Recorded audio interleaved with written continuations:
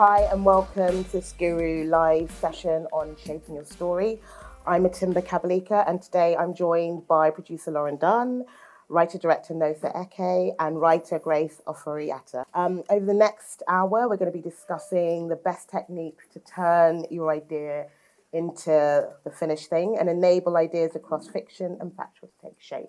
So, my first question for you guys is, in thinking about ideas and where they come from, was there a film or series or play or anything really that you vividly remember as sparking off your own desire to tell stories? And if so, can you remember what that was? Yeah, I can actually. It was like in a history lesson at school, and we watched In the Name of the Father, which is actually still my favourite film of all time, which is about the Guildford bombings. Mm-hmm. And I just remember feeling so like immersed in that story and just feeling like, oh my God, like this is incredible that stories have this power to kind of take you somewhere and feel something on such a huge level that just made me really want to be making stuff.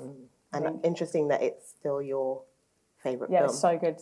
I like the fact that you said that it was about the power of storytelling to be able to immerse you. Do you think that's what, draws you to producing rather than other aspects of? Yeah, I think definitely the joy as a producer is that you get to be across a number of different projects and involved in a number of different worlds. Mm-hmm. And that I think is a massive draw for me as a producer, to be able to be immersed in so many different creative things all at the same time, which is much harder to do as a director or writer, I think. Yeah. I think I remember just distinctly being a kid and my mum not letting me watch TV or anything, and so I'd go on the internet and watch web series mainly because I could be oh, I'm working but I'm not, and so I would watch a lot of web series, and I think the ones that spring to mind are Awkward Black Girl by Issa Rae and 20s, which is now going to be a TV series, but that was originally sort of a web presentation thing that Lena Waithe did, and the internet is there and they were making things pretty much with no budget, so yeah, definitely a big one. Right. And for me, God, there were so many different things that I watched when I was younger that I absolutely loved and would love to replicate, but Edward Scissorhands was just so exciting for me and just so fantastical, and the idea that you could create a fairy tale, a modern fairy tale, and bring it to life like that is just something that I one day would love to do. But Edward Scissorhands for me. I love that it's all really different, and I guess in a way I think that same initial spark is what has to continue, but in different ways it evolves as careers continue, about what stories you get drawn to, what hooks you in. And I think being able to kind of tune back into that instinct in a different way, even as your practice grows and evolves, is something that feels really, pertinent to this conversation. So just thinking about your careers and from where you've all started, where did you kind of go to start finding stories? So you kind of, you knew that you wanted to be involved in the industry, but what's your approach, each of you, to kind of going, this is the story I want to tell? Do you actively search for them? Do you wait for things to come to you? And I guess it will be different for each of you because you come at the practice from different ways. But yeah, Johnny. Shall I go first? Okay, so I tend to wait for ideas to come to me. So in my day job, I'm a doctor, so I come across a lot of human, psychological, traumatic stories, and I often was thinking when I was with patients, obviously not writing down the details specifically, but it would be really great to have this life story as a film or a TV show. And that kind of fed into the first TV script I wrote, which was called Ward 6, kind of loosely based on Chekhov's Ward 6. And it was about a junior doctor, he was a psychiatrist, trying to kind of make her way in what is quite a confusing specialty, but also kind of covered a lot of the kind of political things that were going on in London, the UK at the time. And that script got shortlisted for screenwriting, I think, as a first script, because it came from somewhere that I sort of lived. People really responded to what they'd say, and you'll hear it a lot, is the authenticity of what I'd written. It was a world that I really knew and could really bring to life. So, I tend to go from life experience because it's easier to write about what you know. I love trawling through newspaper articles and will often email myself articles that I found interesting.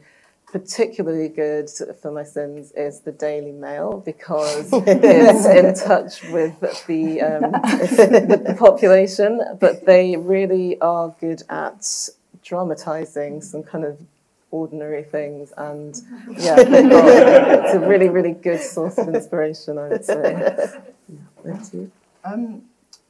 I work in like traditional like linear storytelling, but then also a lot of interactive and immersive storytelling. And so a lot of the times when trying to come up with stories and just things like that, I actually try and figure out like what platform like I want to play around with that maybe people haven't done that yet necessarily. So like whether that's, I don't know, sometimes like social media platforms like Instagram and like WhatsApp and things like that, or just sort of AR and VR technologies, and then like really getting into like how to authentically shape a story around the mechanics of that particular like platform. And yeah, can you pause there, because I think that's really fascinating and really interesting. Can you talk a little bit more about how you at the beginning decide how you kind of make that decision about which platform, how early that happens? For sure. So I can go to like one of my first projects, The Grind, which was sort of a multi-platform like digital series that I made.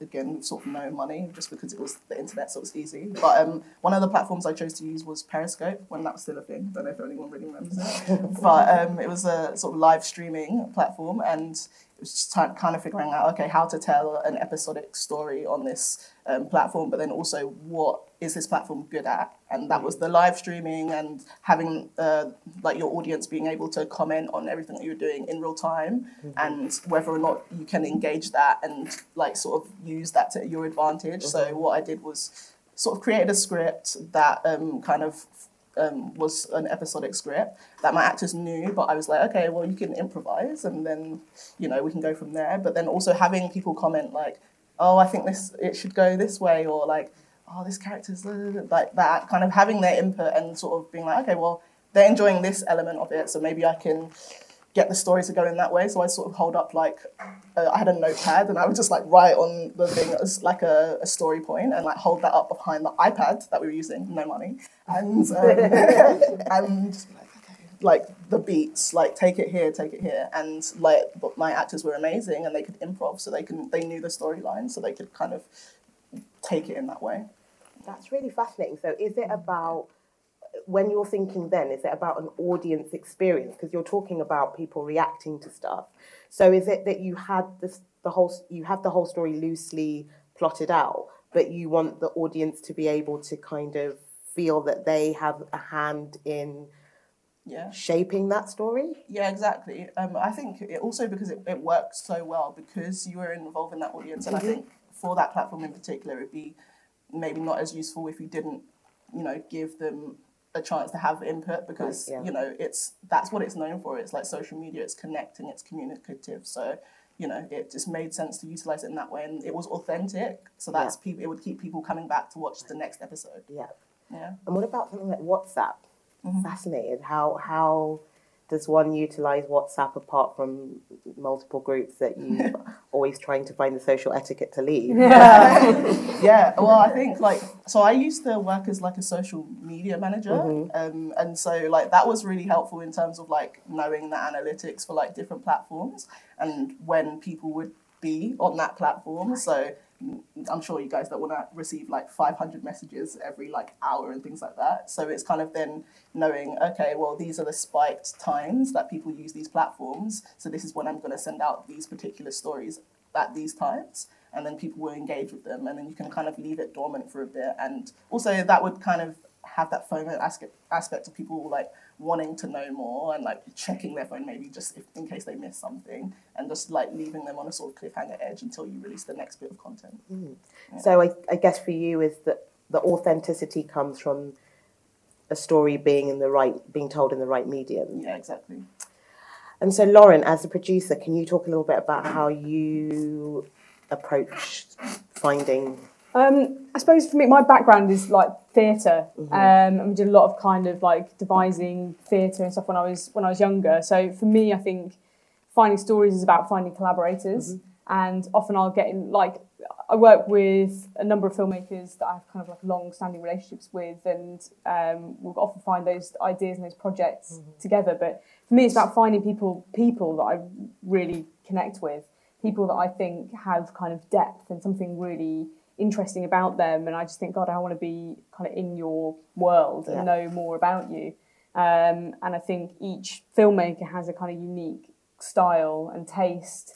And I'm kind of looking for people who are, like reflecting different parts of my tastes that I can kind of dip into. So, for example, a filmmaker I work with, Jack Gill, he's really into thrillers, which I love. So then if I see like a news article or if I've watched a documentary, I'll send it to him and be like, oh, we should definitely look at this.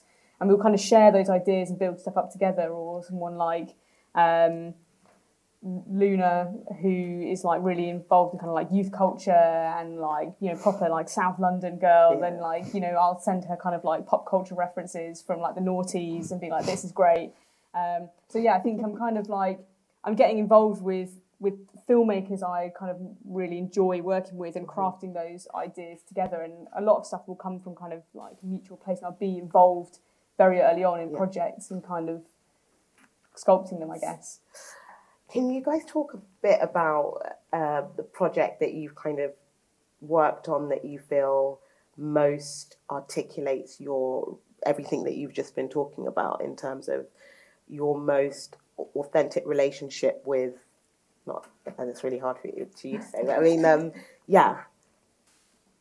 As in like a film that is most... Or something that you've worked on that you feel like it felt that it came together in a way that most articulates what you're talking about, like that authentic feeling of being like, this story and this is, you know, can you give us some examples, basically?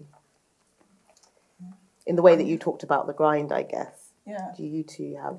I mean, I could talk about, it's the second script that I wrote, which is called The Colour Bar. And it was something that I'd wanted to write as a novel for many, many years. And it's about the 1950s race riots in Notting Hill. And it's an area that I worked in, and I lived there as well. And I was doing old age psychiatry, so I was meeting a lot of the older kind of Afro-Caribbean community who sort of a dying breed in Notting Hill currently, and hearing their kind of life stories about what it had been like compared to what it was like now. And I just thought, why hasn't anyone ever made this into a TV show? There's just so much. I mean, I know there's Absolute Beginners, which kind of touches on it, but nothing, you know, to expand on that. And there's so much there. There's the culture, there's like the crime aspect, but there's also the fashion and just shedding light on different kind of voices and TV. So I researched this. I went off to the V&A archives and looked at lots of Roger Main's photos of the area before it was partly demolished.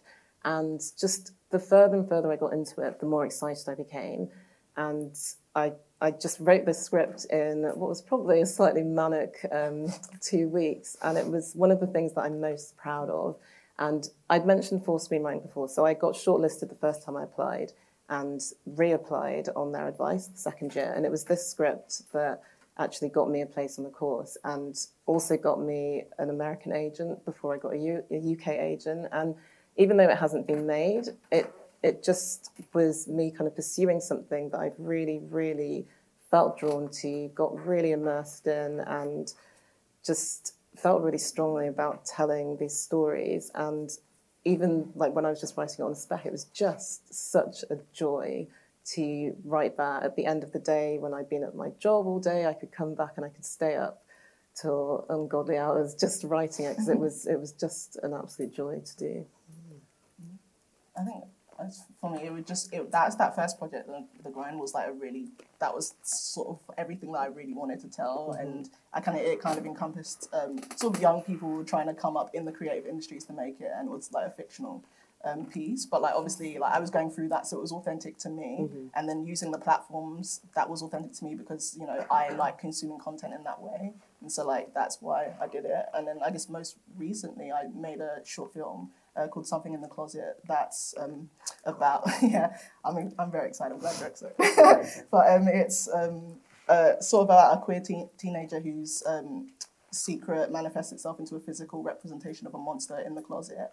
and that came about because I'm a huge Spielberg fan, well, his early stuff, and I remember growing up watching that all the time, just all of his stuff on repeat, and then kind of being like, oh, but I can't really see anyone that looks like me in it, and like there's no like queer characters like me in it at all, and so I was just kind of like, oh well, I really want to tell this story, and so yeah, I would just kind of figure out, okay, well, what are the specific points that I like from it, and my thing was that those worlds sort of take these fantastical elements and meld them with like realistic characters, and so that's kind of what I just did. And then I would talk to like Ben Roberts a lot because he's a big Spielberg head, and just kind of as a litmus test, just to be like, okay, is this sort of ripping off this story? Like maybe I shouldn't do that here, and just like get his input on it and things like that. And yeah, I think it came out really, really great, and I'm really excited about it. Can't wait. Yeah. That's really hard for me to answer because I've become highly emotionally involved and invested in absolutely everything I work Like choosing on. one of your... Yeah, I could tell you a story about any one of those and kind of it being the kind of most authentic version of me as a producer because, like I say, I've just become very invested. A producer once said to me that like being a producer and making a film and is like getting into a relationship, and that when you kind of take a project on, you're like, God, this is so new and exciting and amazing, and nothing has ever felt like this ever before. And then you kind of, the further you go on, you're just like, oh no, this is really like, I'm seeing things I never saw at the beginning, and it's starting to turn a bit sour. And then, you know, the bits where you're kind of just like, oh God, this is awful, and why did I ever get involved in this? And then you kind of break up with it at the end, and you're like, well, I'm never doing that again. And then something new comes along, and you're like, this is so exciting and new and amazing. And I just think that is exactly what it is as a producer. So for me, I'm having to teach myself to take on less because I get really kind of engrossed in stories, and I just want it all. So yeah. Does anyone have any questions at this point? Okay, no. I want to know how you guys decipher between a good idea, slightly what you're saying, and a good idea that you are the person that has to make, you know, who has to try and make it. Do you know what I mean? Like, I think sometimes you're like, God, that's a good idea. How do you kind of separate the wheat from the chaff, so to speak? That's really hard, and I think the good idea thing is really hard, and I think like often as a producer you feel like you're the person who's telling somebody your idea is good or it's bad, and I just don't think that is true. Like I think you know, producers have taste, and like just like, you know, when you look in like a film festival brochure, you're like, that's good, but I don't, looks like, you know, a good idea or a good story, but I'm not really interested in seeing it. I think that's just the same for me. Like there are loads of good ideas that I hear, and I think, well, that sounds great, but that's not something I would want to make. But the things that you want to make, you know straight away. You're kind of like, okay, that sounds really interesting. But don't you think investigating from there? But don't you think that's because you have a lot of experience in seeing lots of different ideas? I guess if you're still at the beginning, early stages, you know. Yeah, I think it's interesting. So last night, this film festival, Underwire, which people are probably aware of, is a really brilliant festival, did like a retrospective of my work, and it was really interesting because it was like sort of 10 years worth of work there to look at the kind of early films, and I was thinking a lot about that, and you know, there were a couple of films that they showed from like, you know, really early on, but there was a whole bunch of stuff that I made that I would never have been told them existed. And I was trying to understand what that was, and I think it was because I didn't know what my taste was. Yeah. And it was kind of like, something would come to you and you're like, it's got money or a big actor attached, and you think, hey, good, this is good, right? This is going to be a good film. But I think you have to, it's about, I think it's being really, I think the only way to know is to keep making stuff, and to explore, and you know when you're making it, whether your heart is in it or not. And I think you start to recognise, as you probably, like, you know, in the relationship thing, you start to recognise who's a bad choice. You get better at knowing kind of what, I think the same is really true of writers. Like when you're starting out, as soon as you get offered a paid writing job, you're like, brilliant, I'm going to do that. Kind of will adapt my kind of taste to that just so I can get paid. But as you kind of go along with it, it becomes harder to sort of fit into that. And I think there is a tendency when you're starting out to just take on whatever is offered to you. It's really hard to say no when, especially when you're freelancing and you don't know whether you're going to be offered anything else.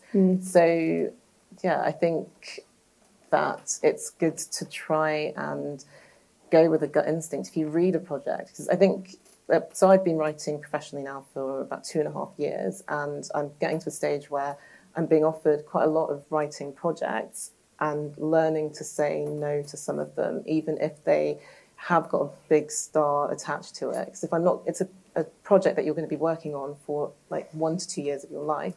And if you're not really feeling it at the beginning, that will only get worse. So trying to see what interests you about the story. If someone presents you with a pitch or a treatment that they want you to write an episode or 2 of, do you like the story? Is it something that you would even watch? Like, can you imagine that on screen? Can you kind of see where those characters are going? And yeah, it's a really hard thing to do, but don't say yes to everything that's offered to you. Yeah, I think... Go for it. Yeah, I think that just my sort of motto, I guess, is that just because you can doesn't mean that you should.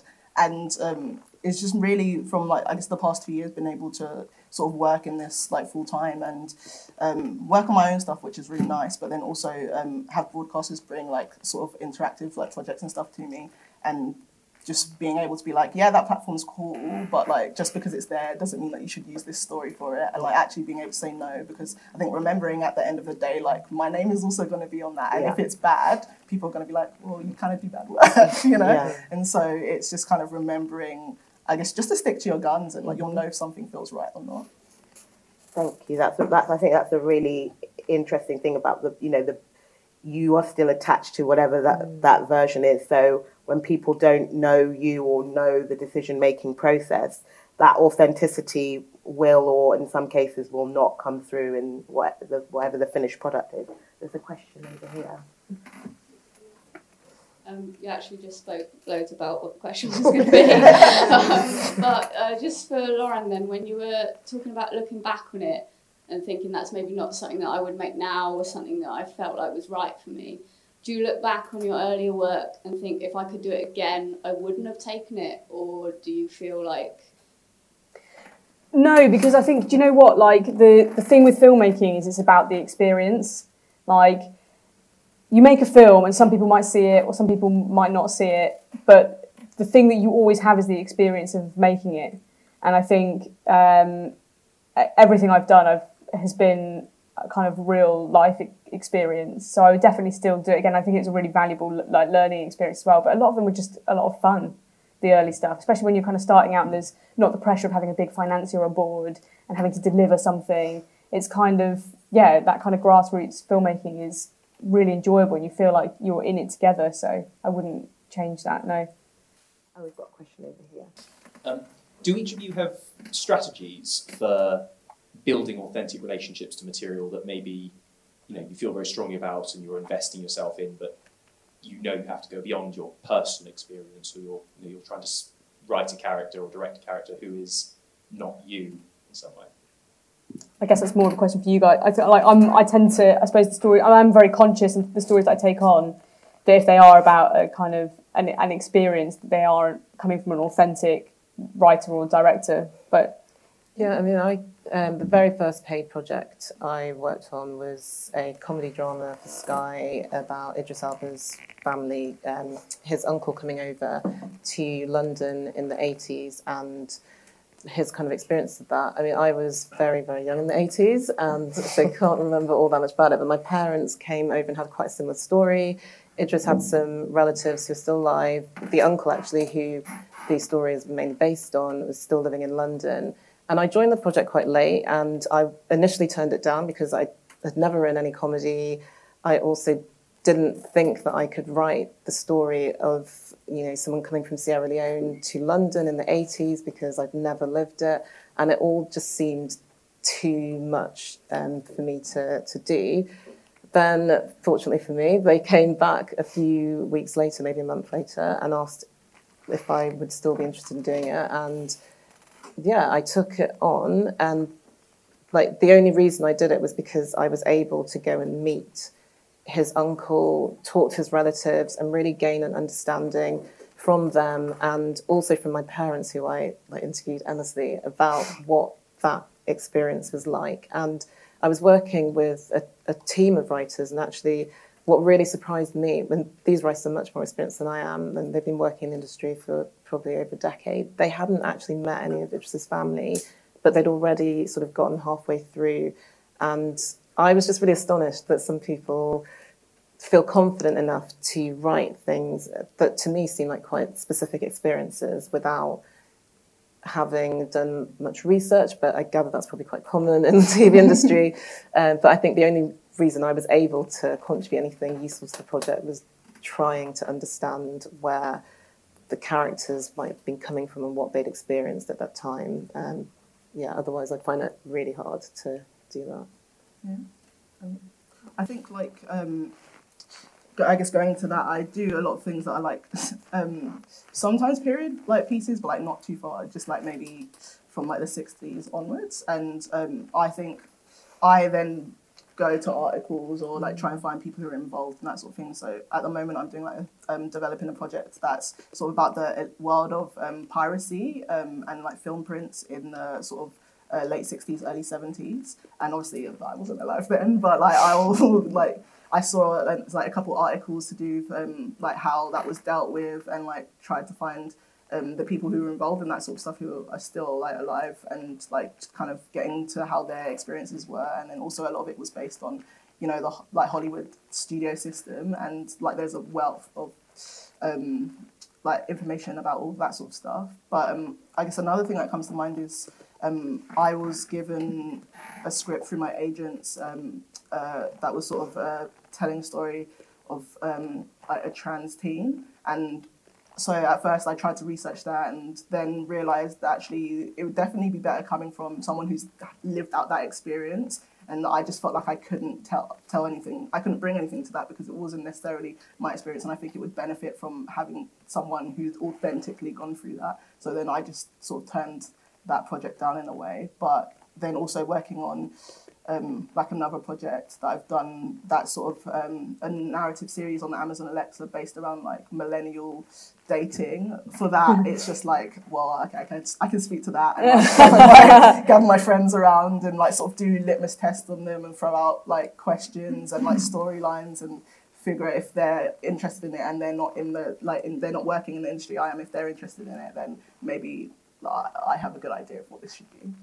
Yeah. Interesting. So it sounds like everyone's strategy is to find a way in to whatever you're working on that feels authentic to you, whether or not you've wholly lived that experience, which I think is really important if you're going to have to live with something for, well, forever, because your name's going to be on it. But especially as you're building up your career, I think it's actually really important. You've got a question? Yeah. Okay. Go for it.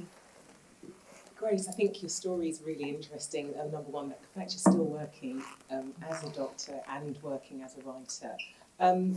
So how did you, as somebody who's already formulated your career, your life, how did you go about switching from being a doctor to getting into writing? So I had always written short stories for my family, who I'm sure are thrilled about that. And I'd wanted to go to university to study English and come from a very traditional Ghanaian background where my dad was very clear. Got that. Yeah, he was clear. Ghana girl, go to Yeah, he was yes. very clear that I could write stories around my education, but he wouldn't pay for me to go to university to study that, which it is funny now, but at the time I was a little bit heartbroken about it.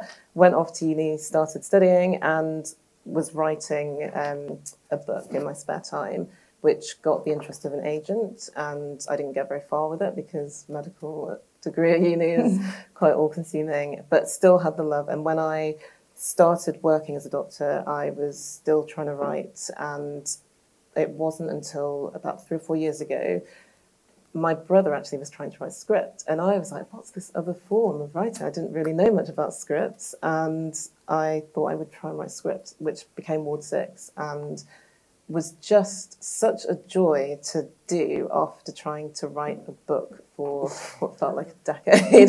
And it came, I don't know, because I think quite visually, I think a lot of images when I'm thinking about story, and I felt like the script was a way of just translating quite quickly what was in my mind into text, and then becoming a tool for other people to kind of see the story that I was playing out in my mind. And you could finish it quite quickly, you could share it with people quite quickly, discuss it with other people, see them taking on like your idea and getting excited about it in a way that I'd never been able to do with a novel, and I've kind of stuck with that. Did you do any courses, or looking back, would you suggest doing any courses?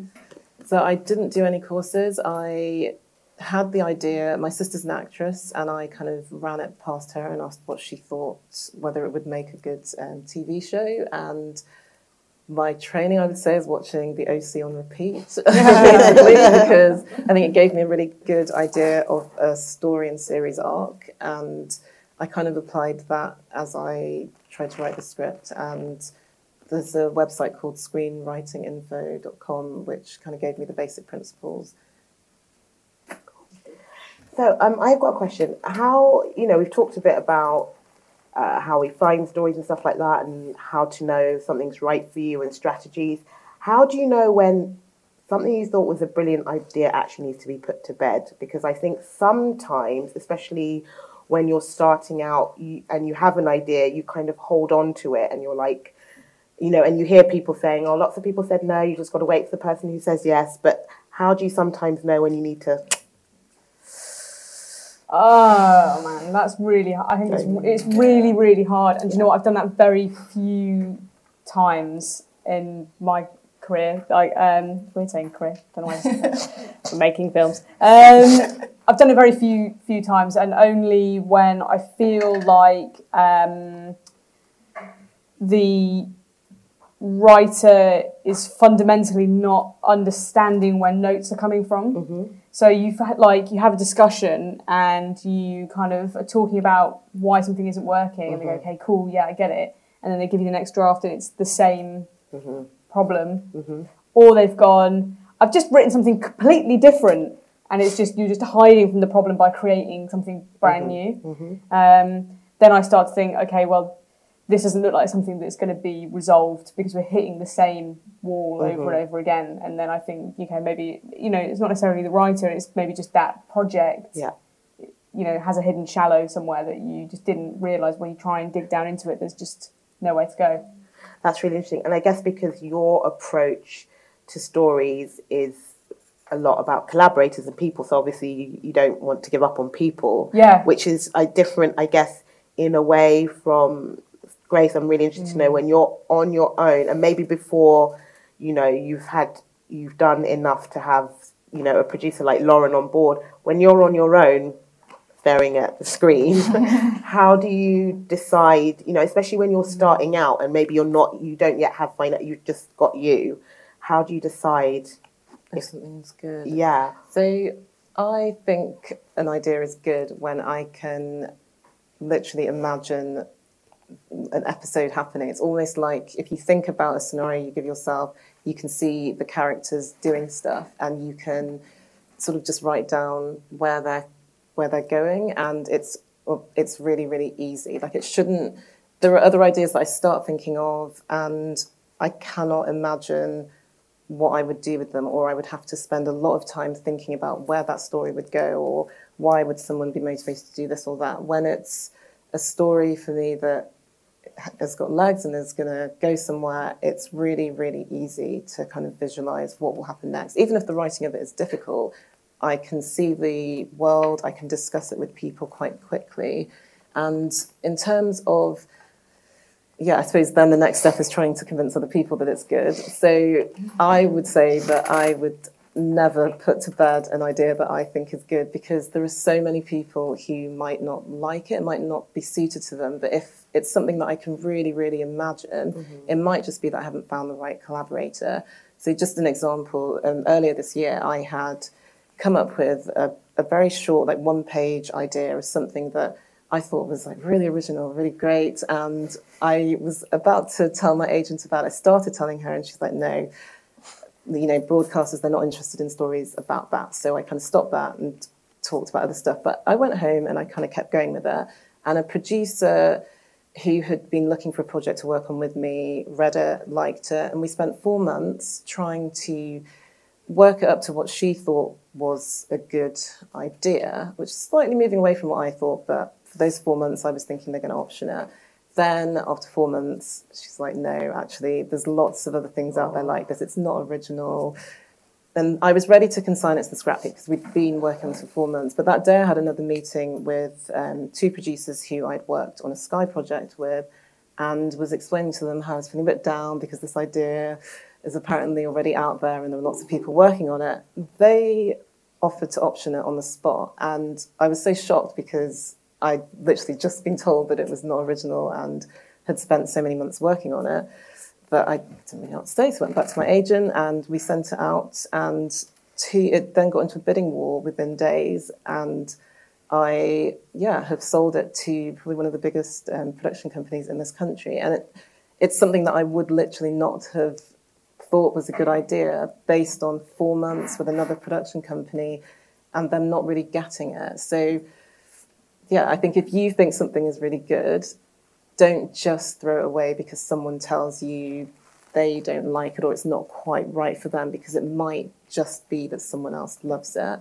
And I think you can put stuff to bed and leave it for a little while, but come back to it because there'll be someone else that might like it. It might not just be the right time. So yeah, I would never abandon. If you've really loved it, I would never abandon I think that's it. such good advice. I think that idea of coming back to something is also really good advice. But also, I think that's a really crucial thing, because then it's about, there's so many things that come into that story, which is brilliant, about collaborators, about timing, about not giving up on something. And I think time and time again, people will always say, oh, something else like that's happening. You know, I was talking to somebody about a project I'm working on. They were like, oh, there's 4 other things like that happening. It's like, okay, great. Well, you know, there's always going to be another thing like that happening, but actually that really can't deter you, because I think in a way it sounds like to you as well, it's just the inspiration to make it the best version. Obviously, we're very competitive, so I'm like, well, obviously the one I'm working on is going to be the best, but that kind of spirit, because you can't, especially in because development takes so long, such a long process. So I'm really glad that your project found a suitable home. It did find a very good home. And Nosa, what about you in terms of... I think I definitely relate to a lot of that stuff, but I think it's the whole thing of like you said, like not kind of putting, if you can maybe work on something else while you think that idea maybe is not working out. But for me, the test is always if that idea stays buried or not. If it keeps coming up, then I'm kind of like, oh, maybe it's like there's something there that like keeps pulling me back into it. And a lot of the times, like, I've gone out and pitched something and people have been like, well, either that's like not going to work or you need this amount of money. And I'm kind of usually just off the school of, I'll just do it myself. Like, it's nice to have money, but what happens when you don't have money? Like, are you going to just kind of put your dreams on hold, or are you going to go out and do something about it? And it might not, be filmed on that like big like Arri Alexa camera that you wanted, but like, does that matter? It's the story that you're trying to tell. So that's what I would do. And more often than not, like, that's kind of how I got started in the industry, was people kind of being like, oh, well, like, I've seen something like that before, or that's going to cost this amount of money. And then just being like, I'm just going to do it myself. And then after people see that I can do that thing by myself, a lot of the broadcasters that I initially went out to now are like, okay, what are you thinking about? Like, are you thinking about making this? What have you got? Like, just because they saw that I was already self-motivated. Yeah, I'd never wait for the money. Yeah. That's good advice. So, any other questions before I crack on? There's one over here.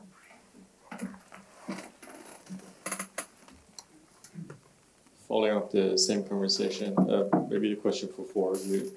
To what extent do you allow research, not necessarily to develop the character or the narrative, but to what has been done similar to that script or idea?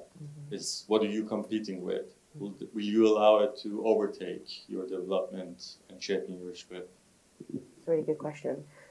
Who wants to go first? I think, and it sort of comes back to something that you were saying, that as a writer, you have a very different voice to someone else. Like if someone gave 2 writers the same outline, you would both hopefully come back with quite different scripts. So just because someone else is developing something similar, it doesn't mean that their entire series would be anything like the story that you want to tell within that. I mean, like, it comes up so often, I feel, particularly, and it's my bugbear, for anything that might be a Black historical story. At the moment, but I've been to many meetings with various broadcasters, producers, interested in optioning The Colour Bar, the script I talked about before, but because Steve McQueen is making something set in West London in a completely different time period, and they're quite frank about it, they won't option it, they won't buy it. And it, to me, it's very frustrating because you can have several stories being told that are police dramas, legal dramas, medical dramas,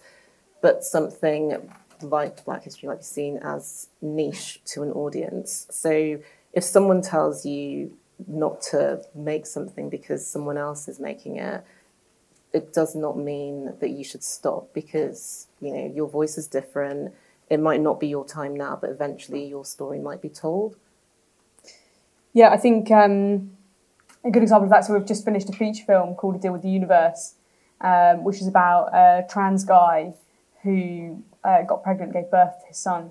And at the same time that we kind of were closing finance, we heard that there was another project about trans male pregnancy that was kind of closing their finance at the same time. And we were like, oh no, this is really terrible. And we were kind of worried about it at the beginning, and then kind of hearing more about their project and our project, so totally different. And actually, it's maybe been good for both of us that there's kind of there's like no stories like that in the world at all, and then two come out in the same year, and it kind of, I think, sparked some interest in a conversation that actually was maybe beneficial to both of us, being in the papers and kind of like on the news and stuff. So yeah, I don't think that was a detriment. I think it's just about understanding like why your story is different from somebody else's story and being able to articulate that to an audience as well. Yeah, I think that's a really interesting point, thinking about a project that I'm working on. It's kind of two things. It's the why now a bit, and also to everything that's been talked about so far is finding your way into it that's authentic, because in exactly the example that Lauren's just given, is that even though they were what everyone perceived to be two similar things, they were coming at it completely differently. So I think, yes, it's always good to be aware of what else is out there, but I think it's making sure that you stick to your guns about why your authentic relationship to that story. Which feels important. There's two other questions here. You're entering into a niche field and you have lots of ideas that are where you feel they're authentic, or you haven't seen them told in a certain way before, and you've shared them with producers and they've said no because there's already something else kind of like this out there and they don't know your style. Do you keep on trying with your ideas and your style, or for the beginning, early stages, say yes to jobs that are kind of known and understood? I'm going to jump in really quickly on this one, and I'd say, like, producers are idiots sometimes, and like everybody has a story of something they said no to and then regretted it because they just couldn't see it. And also, producers are inundated with stuff all the time, and it becomes incredibly hard to kind of see the wheat from the chaff. And you don't know the conditions in which somebody is looking at your project. Maybe they're on the train, they're rushed, they're scanning through it, and they're not giving it their proper attention. There are a whole number of reasons why a producer might pass on your project. There's absolutely nothing to do with you or your project. So I'd say be aware of that and don't ever be disheartened by not hearing back at all or hearing a no. But also, I think if you're hearing the same note more than once, it's for a reason. If they're saying, this story doesn't work for me because the character X, Y, Z, or this story doesn't work for me because like the theme X, Y, Z, then and that same thing is coming back to you. And I think that's something to reflect on and why that might be.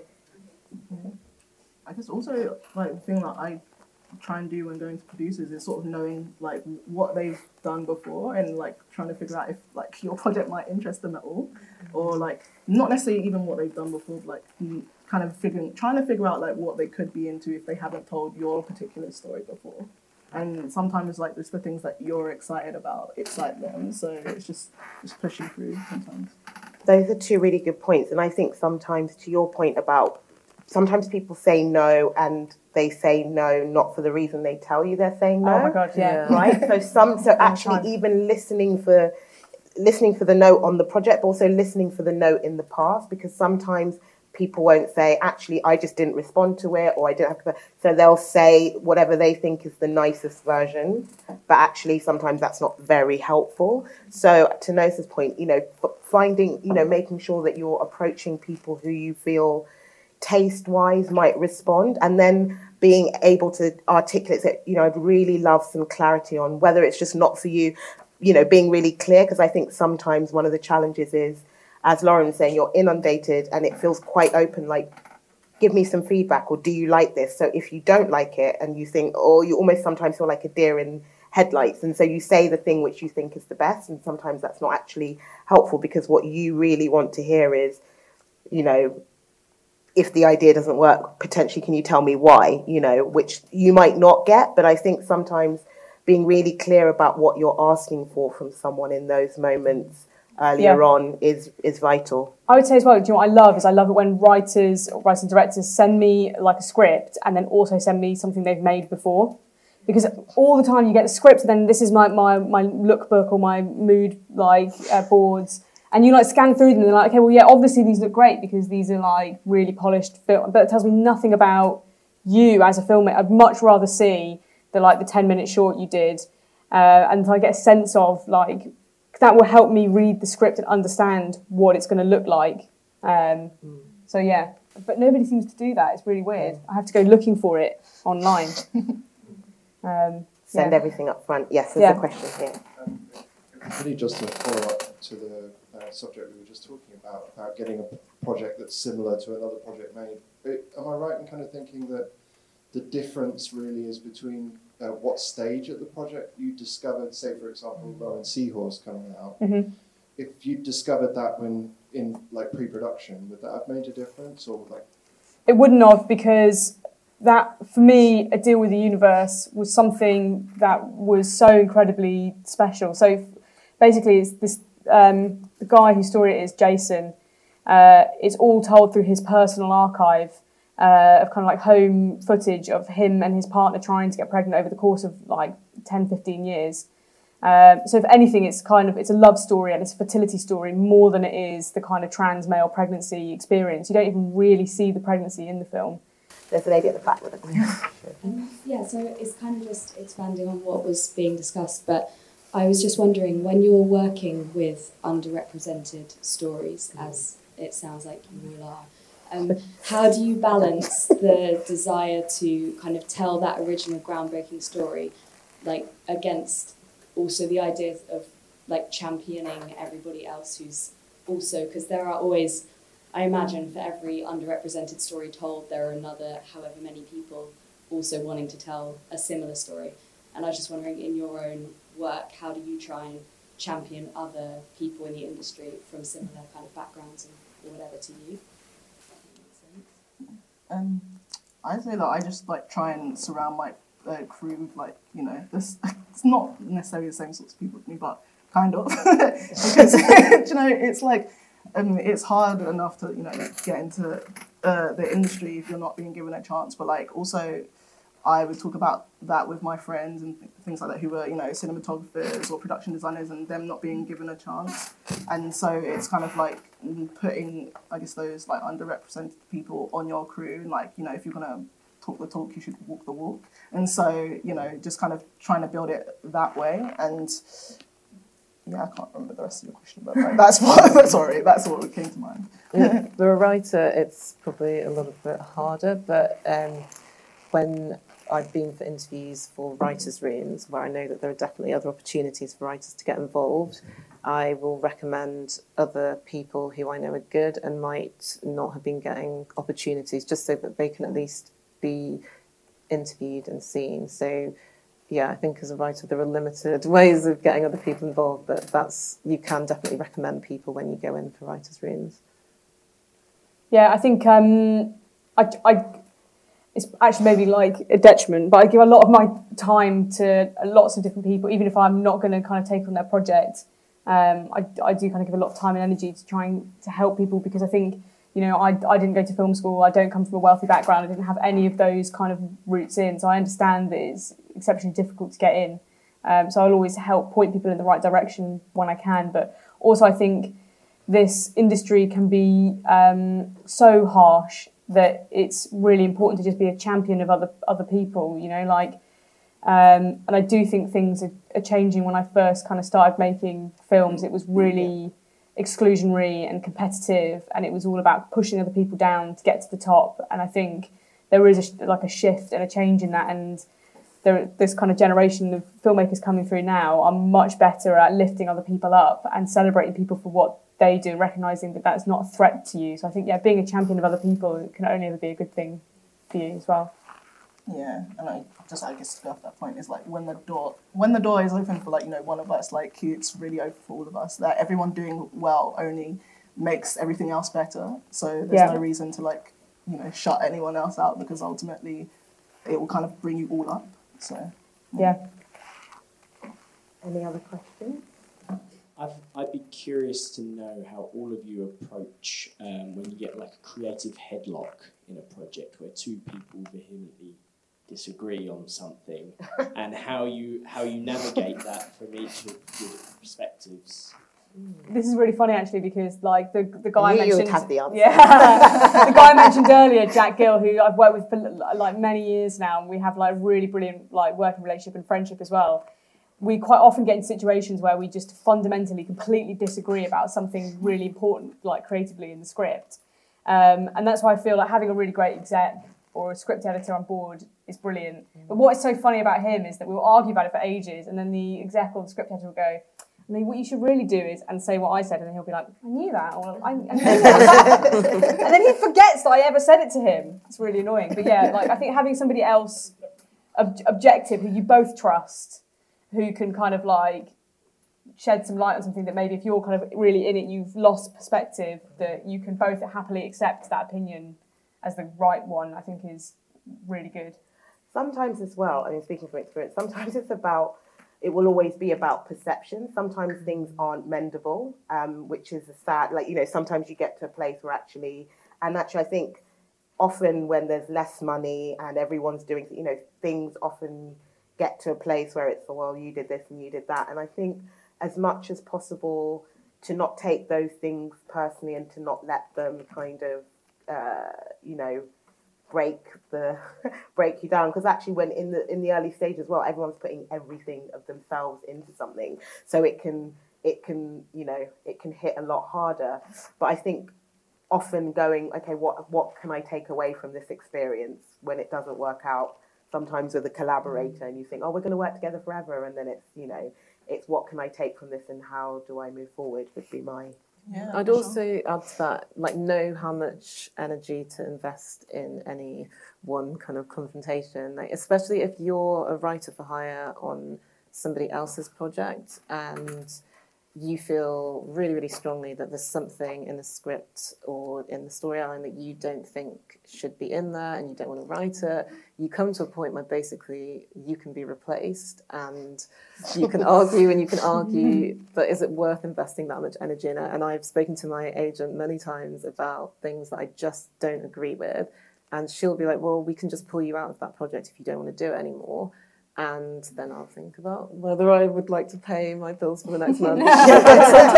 Sometimes I think you do have to compromise, because once you get to a stage where you can just be doing your own original work, then you can really invest all of your kind of heart into that. But if it's someone else's project and you're probably never going to win the argument, then I think you just have to get through. Yeah, and I think also two things come to mind. So that short film, Something in the Closet, I co-wrote it. It was sort of an idea that I had, but then I co-wrote it with another writer. And sometimes, like, we're like really good friends, but like we would disagree on like where the character should like be going in certain scenes. And it was kind of just a thing of maybe stepping outside yourself for a second and like just realizing your ego and like, do you want to win, or are you just saying, you know, are you trying to make the story better and just kind of doing some, like, you know, some work on yourself? And then we also like did it with Film London, so we had a really good like script exec, and like she was really able to just be like, well, I think you're both bumping on this point because of this reason, and then we could just be like, okay, well, this is what it is, how do we fix that? But then going back to like sort of writing for hire, so that Amazon Alexa thing I did for the BBC, And with that, I guess it was sort of easier because I'd created a niche for myself working on those platforms. And so like, and it was also about millennial dating, and like they're trying to hit that youth audience. So I could be like, this is just not going to work. And they'd be like, yeah, you're right. So, you know. I know Cassandra said we've only got 2 minutes, but can we have time for one last question? A question at the front. So when I'm creating content, I think a lot about what underserved audiences we can look at. But at the same time, there's a role that I feel exists in the audiences that have been served being educated about the underserved voices. And how do you keep it open between both of those? The kind of it's the opportunity to open the communication between different audiences, different cultures, different people, and how do you do that in the projects that you take? I personally think it might be less about thinking of them as 2 separate audiences, which I think has been why we have underrepresentation or underserved, you know, all of that kind of language to start off with. I think when the storytelling is exceptional, I think we're talking about 2 things. One, times are changing, and I think people now realise that audiences don't think in those very limited ways, that audiences are excited for breadth, and that's why people are looking for stories in lots of different ways. So that's part one. So I think there's lots of opportunities now. Everyone's looking for, you know, the next Get Out or A Deal with the Universe or Black, you know, everyone wants different stories, but actually I think it's something that we've all talked about here, which is about the authenticity of making the story the best version of how you want it to be. Something like Chernobyl, for me, is a brilliant example of that, which is kind of going, you kind of know, everyone kind of knows a bit about Chernobyl, but you don't really know. And there they've kind of lifted out an incredible story. And actually, I think that's just for everyone. So I think there are lots of versions of stories. Now's a brilliant time to be a storyteller because there's so many different ways you can go. But I think it's about the authenticity of the story. I think that's all we have time for. So join me in thanking Lauren, Nosa and Grace.